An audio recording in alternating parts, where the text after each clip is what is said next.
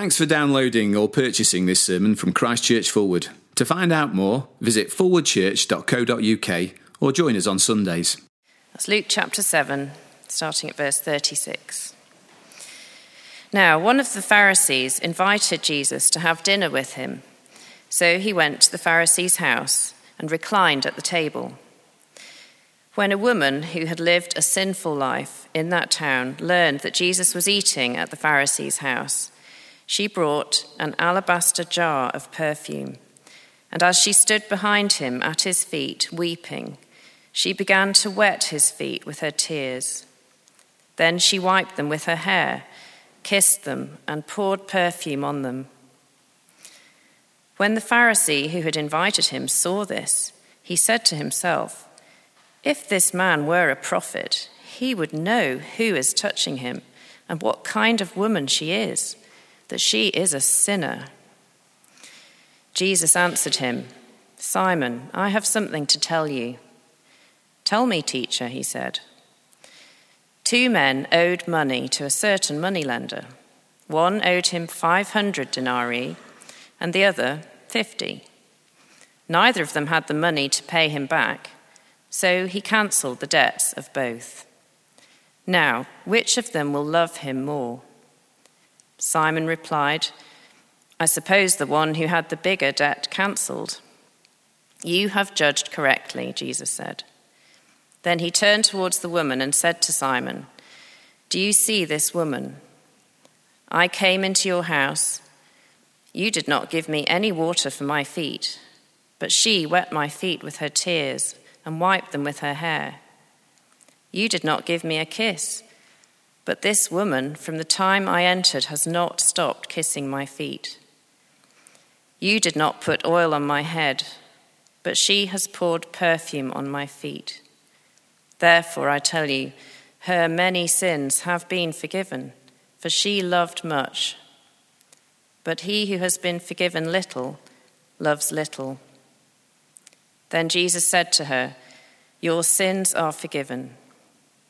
The other guests began to say among themselves, "Who is this who even forgives sins?" Jesus said to the woman, "Your faith has saved you. Go in peace." Father God, we pray that this morning we would be considering our Redeemer, that we would consider ourselves before him, and that we would understand just how amazing the truth of the gospel is for us.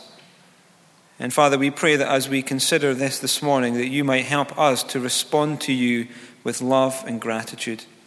And we pray this in Jesus' name. Amen.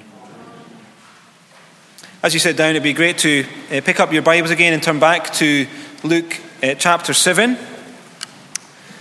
And then this morning, as we look at this passage, I want us to be thinking about ourselves. Now, I don't know about you, but I find thinking about myself something which is normally a bit harder for me to do. I'm very good at thinking about other people. I don't know about you. One of the things I really like doing is sitting watching people. In the Sheffield Uni, I've got in their union building, there's a great place you can sit because you can look down and watch people below you. So they can't see you watching them, but you can watch them walking in and out. And as they do that, you can make all sorts of different judgments and conclusions about them. You can see how posh they are or not, and you can think about that in your mind. You can wonder what social status maybe they've got, whether they had a shower that morning or not. Now, I can make all sorts of conclusions as I sit there looking at other people, and yet when I come to think about myself, I don't find it quite so easy. And maybe as you watch people as well, you can watch the odd and the strange that they do. I remember a few weeks ago sitting in my favourite spot watching a guy who was obviously doing a circuit round. He was just walking round in circles, and every kind of 2 minutes he appeared again back underneath, and you thought, what's he doing? At other times you can see people doing things which are just frankly a bit embarrassing and you don't quite know where to look. And maybe you've had the experience of watching people do something which is just scandalous. Well, that was the experience of the Pharisee Simon as he threw this dinner party for Jesus. Now, in the midst of this dinner party, very respectable, walks this notorious woman that we heard read about. She was a woman that everybody knew about. Everybody knew that she was a sinner. Now, we don't know what everybody knew about her, but they knew that she was a sinner. I don't know what she had done, but people knew about it. And what her many sins were doesn't really matter. The fact is that she did have many sins, and that's what Jesus says in verse 47. It's interesting, actually, as she walks in, to notice that people do make the right conclusion about her. She was a sinner. She was notorious, and she walks into this dinner party. I was trying to think this week, what kind of person walking in here may elicit the same kind of emotion that Simon felt as this woman came in. I don't know if this works, but imagine a child killer walking in here this morning, just released from prison, and walking to the front with you and kneeling down for communion later at this rail. How would you feel? Or maybe imagine Michael Adebolajo, the man who killed Private Lee Rigby, walking in here this morning and kneeling down next to you here. How would you feel? I think we start to get a little bit of a feeling of what the Pharisee felt as this woman walked in. Or maybe it's just a little bit more mundane example. I read this week of a woman explaining her experience of coming to church and how she felt about that for the first time. This is how she describes herself. She says, "I was an unwed single mum raising a baby on about $6 an hour and no support of any kind. I wondered if all the perfect people would be able to see past my missing wedding ring and the beautiful girl on my hip." You see, what this woman thought, we don't really know, but she came into this meal and she must have known that everybody would have been thinking about her, and they knew what she was like. And when she comes into the meal, did you know she doesn't just slip into the back and hope nobody sees her? You know, she comes prepared with this alabaster jar of perfume, and verse 38, she stood behind him, Jesus, at his feet, weeping. And she began to wet his feet with her tears. Then she wiped them with her hair and kissed them and poured perfume on them. It's quite extraordinary, isn't it? Quite shocking. Here is this sinful woman touching Jesus, letting her tears drip onto his feet, letting her hair down, and then bending over to wipe his feet with her hair.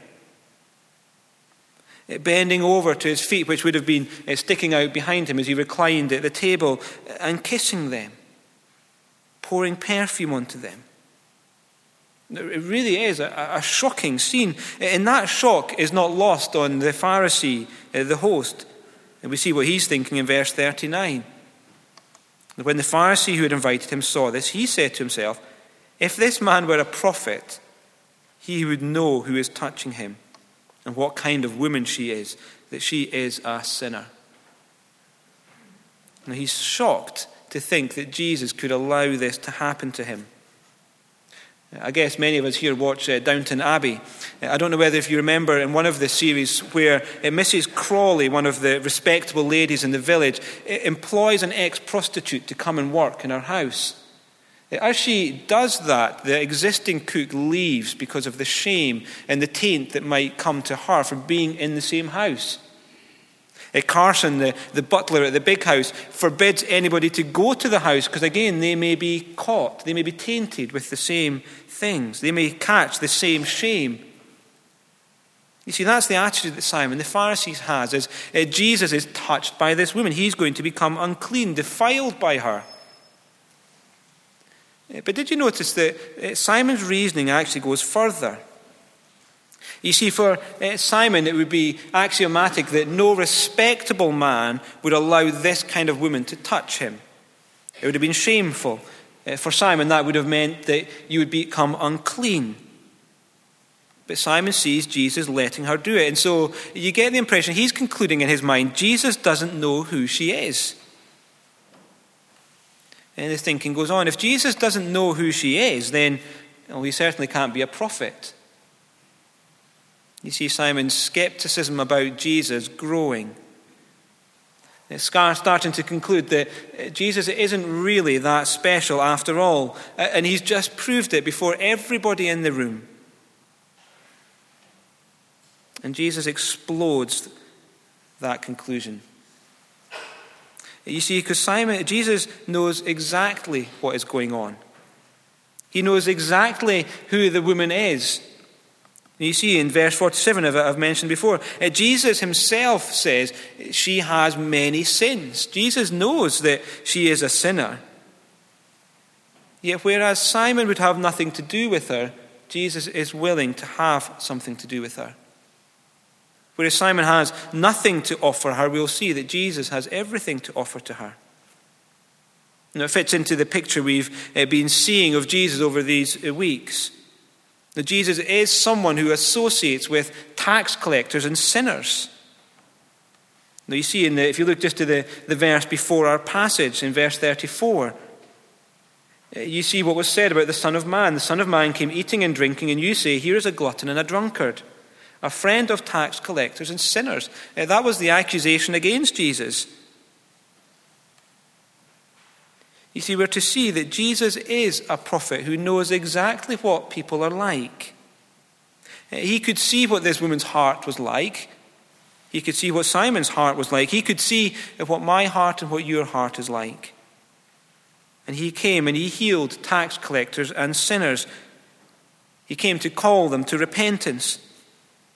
The tax collectors and the sinners, well, they're the ones who felt very keenly their need, and so they accepted readily. Whereas the upright, who thought they were quite good, really didn't. Do you know, if you've come to church this morning and you think Jesus would never want to have anything to do with me, well, you're wrong. You see, Jesus comes to call people who feel their need to repentance. Jesus wants to welcome people as friends, to deal with the sinful hearts of men and women. And he doesn't just put an arm around you when you have that feeling and when you know your guilt and say, there. He transforms it. He deals with the sickness of our sin. Well, while the woman continues at Jesus' feet, crying and weeping and wiping and kissing, Jesus then speaks to Simon in verse 40. It's interesting, he answers Simon, it says. Now, Simon's been thinking, who is Jesus? Now Jesus answers him. Was Jesus the prophet? Well, he knew what Simon was thinking. And Jesus explodes Simon's conclusion and everything Simon thinks in what follows. And it's interesting as Jesus responds to Simon's accusation that Jesus doesn't defend himself. Rather, he explains the woman's actions. And as Jesus explains this, it becomes increasingly personal for Simon. Now just look at the way Simon is described, the Pharisee. In verse 36, he is the Pharisee. In verse 39, again, he is the Pharisee. But as Jesus comes to answer him, he says in verse 40, Simon. And you see the movement, he's a Pharisee, but now it's Simon. Simon, I want you to think about this. And he tells Simon this parable in verse 41. 2 men owed a certain money lender. Now it's interesting actually, in the original it doesn't have the men there. It would just say 2. You could translate it as a creditor had 2 debtors. Interesting as you then read this story. You see in the story there's Jesus and the sinful woman and Simon, the Pharisee. Now, in this dinner party, which many people would be invited to, only 2 others are named apart from Jesus. Simon and the sinful woman. I wonder who the 2 Jesus was referring to were. A creditor had 2 debtors. One owed 500 denarii, the other 50. Now, a denarii would be about the daily wage of a labourer. And so the amounts Jesus is talking about here, 500 denarii, would be about a year and a half's wages. Whereas the 50 would be about 2 months' wages. So one debt is huge, but the other debt is by no means insignificant. And significantly, verse 42, neither of them had the money to pay him back. The one with the large, enormous debt and also the one with the smaller debt, neither could pay him back. And so he cancelled the debts. Now, which of them will love more, asks Jesus. And it's quite easy to see, isn't it? The one who has the biggest debt cancelled or forgiven will love more, which is what Simon says in verse 43. I suppose the one who had the bigger debt cancelled. You have judged correctly, Jesus said. And he was right. But the bombshell comes towards the end of the passage when Jesus says, therefore I tell you, her many sins have been forgiven, for she loved much. But he who has been forgiven loves little. You see it again, verse 47. She had many sins, and Jesus says her many sins have been forgiven. This sinful woman has had her many sins forgiven, and that explains why she's doing this. You see, her actions are a response to the fact that she has had her sins forgiven. It's not the other way around. She is not forgiven because of what she does. Her actions are the response to the forgiveness. Now you see that in the parable. The debt is forgiven, and then who will love more? The debt's not forgiven because one of them or both of them have loved. The passage doesn't make sense the other way around. Her many sins are forgiven, therefore she loves much. Now, we're not told when this sinful woman had her sins forgiven. Although as we've been reading through Luke, you'll have seen Jesus doing that time and again.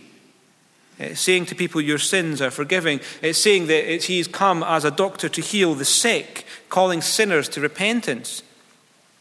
Do you remember last week we saw the paralyzed man? His friends had brought him to Jesus and had lowered him through the roof in front of Jesus. And Jesus looked at him and said, friend, your sins are forgiven. Maybe this woman had friends who took her to Jesus. Or maybe she was in the banquet with Levi, the tax collector, which he threw in chapter 5. We were told there was many tax collectors and sinners. Maybe she was one of them. And maybe there she heard Jesus says, friend, your sins are forgiven. Or maybe she was like Peter. We read of Peter in chapter 5 as well. And Peter met Jesus, and as he met Jesus, he realized that he was sinful and unclean, and he said to Jesus, go away, I am sinful. To which Jesus responded, do not be afraid. Maybe this woman encountered Jesus, and as she did so, she became aware, as she probably was already, that she was a sinner, and said, go away from me, Lord, I am a sinful woman.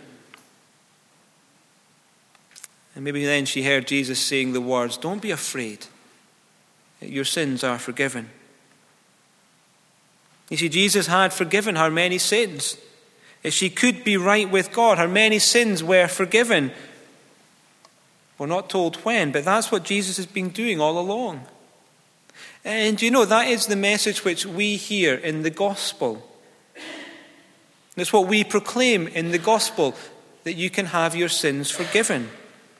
At the end of Luke's gospel, Jesus, after he has come back to life, risen from the dead, says that now that that's happened, it is necessary that repentance for the forgiveness of sins be proclaimed in his name. And so read through Acts, and that's what you see the disciples and the apostles doing, proclaiming to people forgiveness of sins. And as the gospel has progressed all through the ages, that's what we hear as well. As that message of the gospel comes to us to say, you can have your sins forgiven. You can have peace with God. There is now hope for you in Jesus' name. You can have peace with God because of Jesus Christ. And this woman, a sinner, heard that message, and she is transformed. The woman had her sins forgiven, and then forgiven sinners love much. And that's what you see with this woman. Those who have been forgiven much love much. The woman comes to this meal prepared to be able to say thank you to Jesus, to love him, and to show the gratitude which she has in her heart. But then Jesus draws the contrast with Simon the Pharisee, who loves little. Now, he has invited Jesus to the meal, but he doesn't do anything to make Jesus feel really special there. Now, he's cordial and respectful to Jesus, but Jesus wants him to be taught by the woman. And so Jesus draws his attention to the woman. Jesus looks at the woman who is behind him, weeping and wiping and kissing his feet, and says to Simon, verse 44, "Do you see this woman?" I love that bit of the story. "Do you see this woman, Simon?" And Simon's thinking, I haven't taken my eyes off her since she came into the room. Who could miss her? Yet Simon hadn't really seen her. He's seen the shocking incident, but he's not seen why this woman has come and showing this extraordinary gratitude to Jesus. He's not really seen who Jesus is. You see, here's a woman expressing her gratitude for and love for what Jesus has done. Someone who is known to be a sinner and has been transformed by Jesus. Simon's not seen that. And so Jesus contrasts the love. Verse 44, "Do you see this woman? I came into your house, and you did not give me any water for my feet. But she wet my feet with her tears and wiped them with her hair. Now you did not give me a kiss, but this woman from the time I entered has not stopped kissing my feet. You did not put oil on my head, but she has poured perfume on my feet." You see, Simon didn't love. He didn't respond with great love like this transformed sinner. Now, just to be clear, I don't think Simon is here trying to deliberately snub Jesus. No, he is respectful. He has invited Jesus to the meal. He calls Jesus teacher. And yet he doesn't have the kind of love and devotion that this woman does. His response at best is cool. You see, the point of the whole thing is quite clear. That Jesus is calling Simon to think about himself in this parable. "Simon," he says, "you might not have many sins. But remember, both men were debtors. Neither could pay back. This woman couldn't pay, Simon, but you can't pay now either, Simon. Simon, there's an opportunity for you to have your debt removed. Will you stop looking at this woman, Simon, and look at yourself? And think about yourself. Look at your own heart, Simon. You have many sins. You've got a debt which you can't pay, and I'm willing to forgive it." You see, that's our problem, isn't it? We look at others and compare ourselves to others all the time. Now we think that we're not that bad in comparison to so-and-so. And to be honest, you might not have many sins like this woman had many sins. And yet you have a debt which you can't pay back. It took me a long time, I think, to realize the depth of sin in my own heart. I would hear people praying and confessing their sins and saying, I realize I'm a sinner and all the things I've done this week. And I would look at them and think, but you look quite good, respectable, moral, upright. It took me a very long time to realize that before God I had rejected him as my king and my ruler. And it took me a long time to realize that. You see, I needed to look a little bit closer at my own heart and think about myself a little bit more closely to see that I too had a debt. Now, you've probably heard the story with the Duke of Wellington before. The Duke of Wellington, it said, was attending a small village church. And on the day he visited, it was communion. And so as was the custom at that church, as it was in our church, is to come forward and to kneel at the communion rail. And so the Duke, who'd just been honoured as a hero in the Battle of Waterloo, came forward and knelt down at the communion rail. And as he did that, from the other side of the building, a poor, ragged old man came and knelt down next to the Duke. And as he did that, one of the stewards immediately got up and came to the man and asked him to move a bit further away or just to wait till the Duke had finished. See, but the eagle eye and the quick ear of the commander didn't miss what was said. And he clamped his hand on the man's hand and wouldn't let him rise. And he said to them, "Don't move. We're all equal here." And see, it's exactly right, isn't it? The Duke of Wellington got it exactly right. He was a sinner like the other man. He had a debt just like the other man. You see, but we are so prone to look at others and not look inside ourselves. We look at others and make all sorts of conclusions about themselves when the conclusions we should be making are about ourselves. And rather than respond to Jesus with great love and gratitude, we respond to others with contempt. And our love and our gratitude for Jesus won't come through trying harder to love him. It doesn't come from thinking, I must try to show gratitude to Jesus.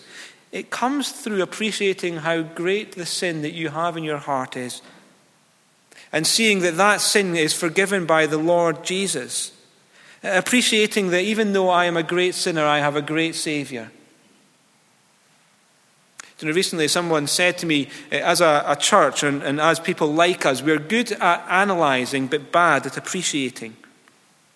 As he said that, immediately I could relate to what he means. I judge the quality of a sermon. I think, was it good or bad? Was it theologically sound or not? Was it entertaining? Were the jokes funny? Did it deal with the text well? I analyse all those things. In things which in and of themselves are not unimportant, but in analysing I don't appreciate the greatness of my Saviour. As Don Carson has once said, he says, the love of God is not merely to be analysed, understood and adopted into holistic categories of theological thought. I'm not quite sure what holistic categories of theological thought are. I think I get his point. He says the love of God is to be absorbed, to be felt, to be received. You could say it is to be appreciated. And so he encourages us to meditate on the gospel long and frequently. Appreciate the gospel again. And in a moment we will come and kneel at this communion rail to take communion as the Duke of Wellington did. And as we do that, before we do that, we acknowledge that we are not worthy. We acknowledge that we are sinners. We pray a prayer called the prayer of humble access, which will say, I'm not worthy so much as to gather up the crumbs from under your table. I wonder whether you can truly mean those words. That you, though your sins be as scarlet, they can be as white as snow. You, though you were estranged from God and an enemy in your mind, you can be forgiven and brought near. You can come even though you have nothing to offer and receive from God.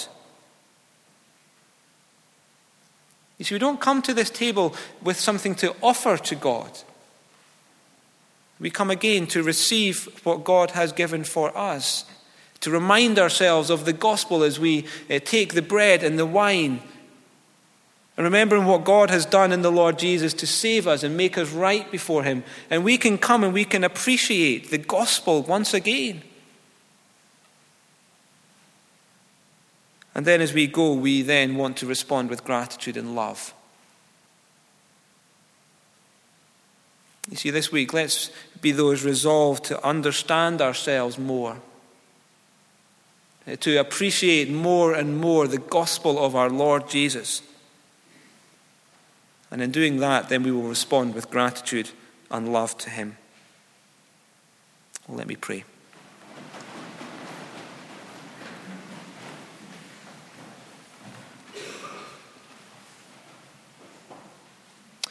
Heavenly Father, we confess that often we look at others and compare ourselves to them or think about them and make conclusions about them, whereas often we don't think about ourselves. Father, help us to make right judgments and conclusions about ourselves, to understand that we had a debt that we could not pay, and yet you have forgiven us in the Lord Jesus. Father, help us to be those who are appreciating more and more the wonder of the gospel for us. And help us to be those who respond with gratitude and love to you. And we pray this in Jesus' name. Amen.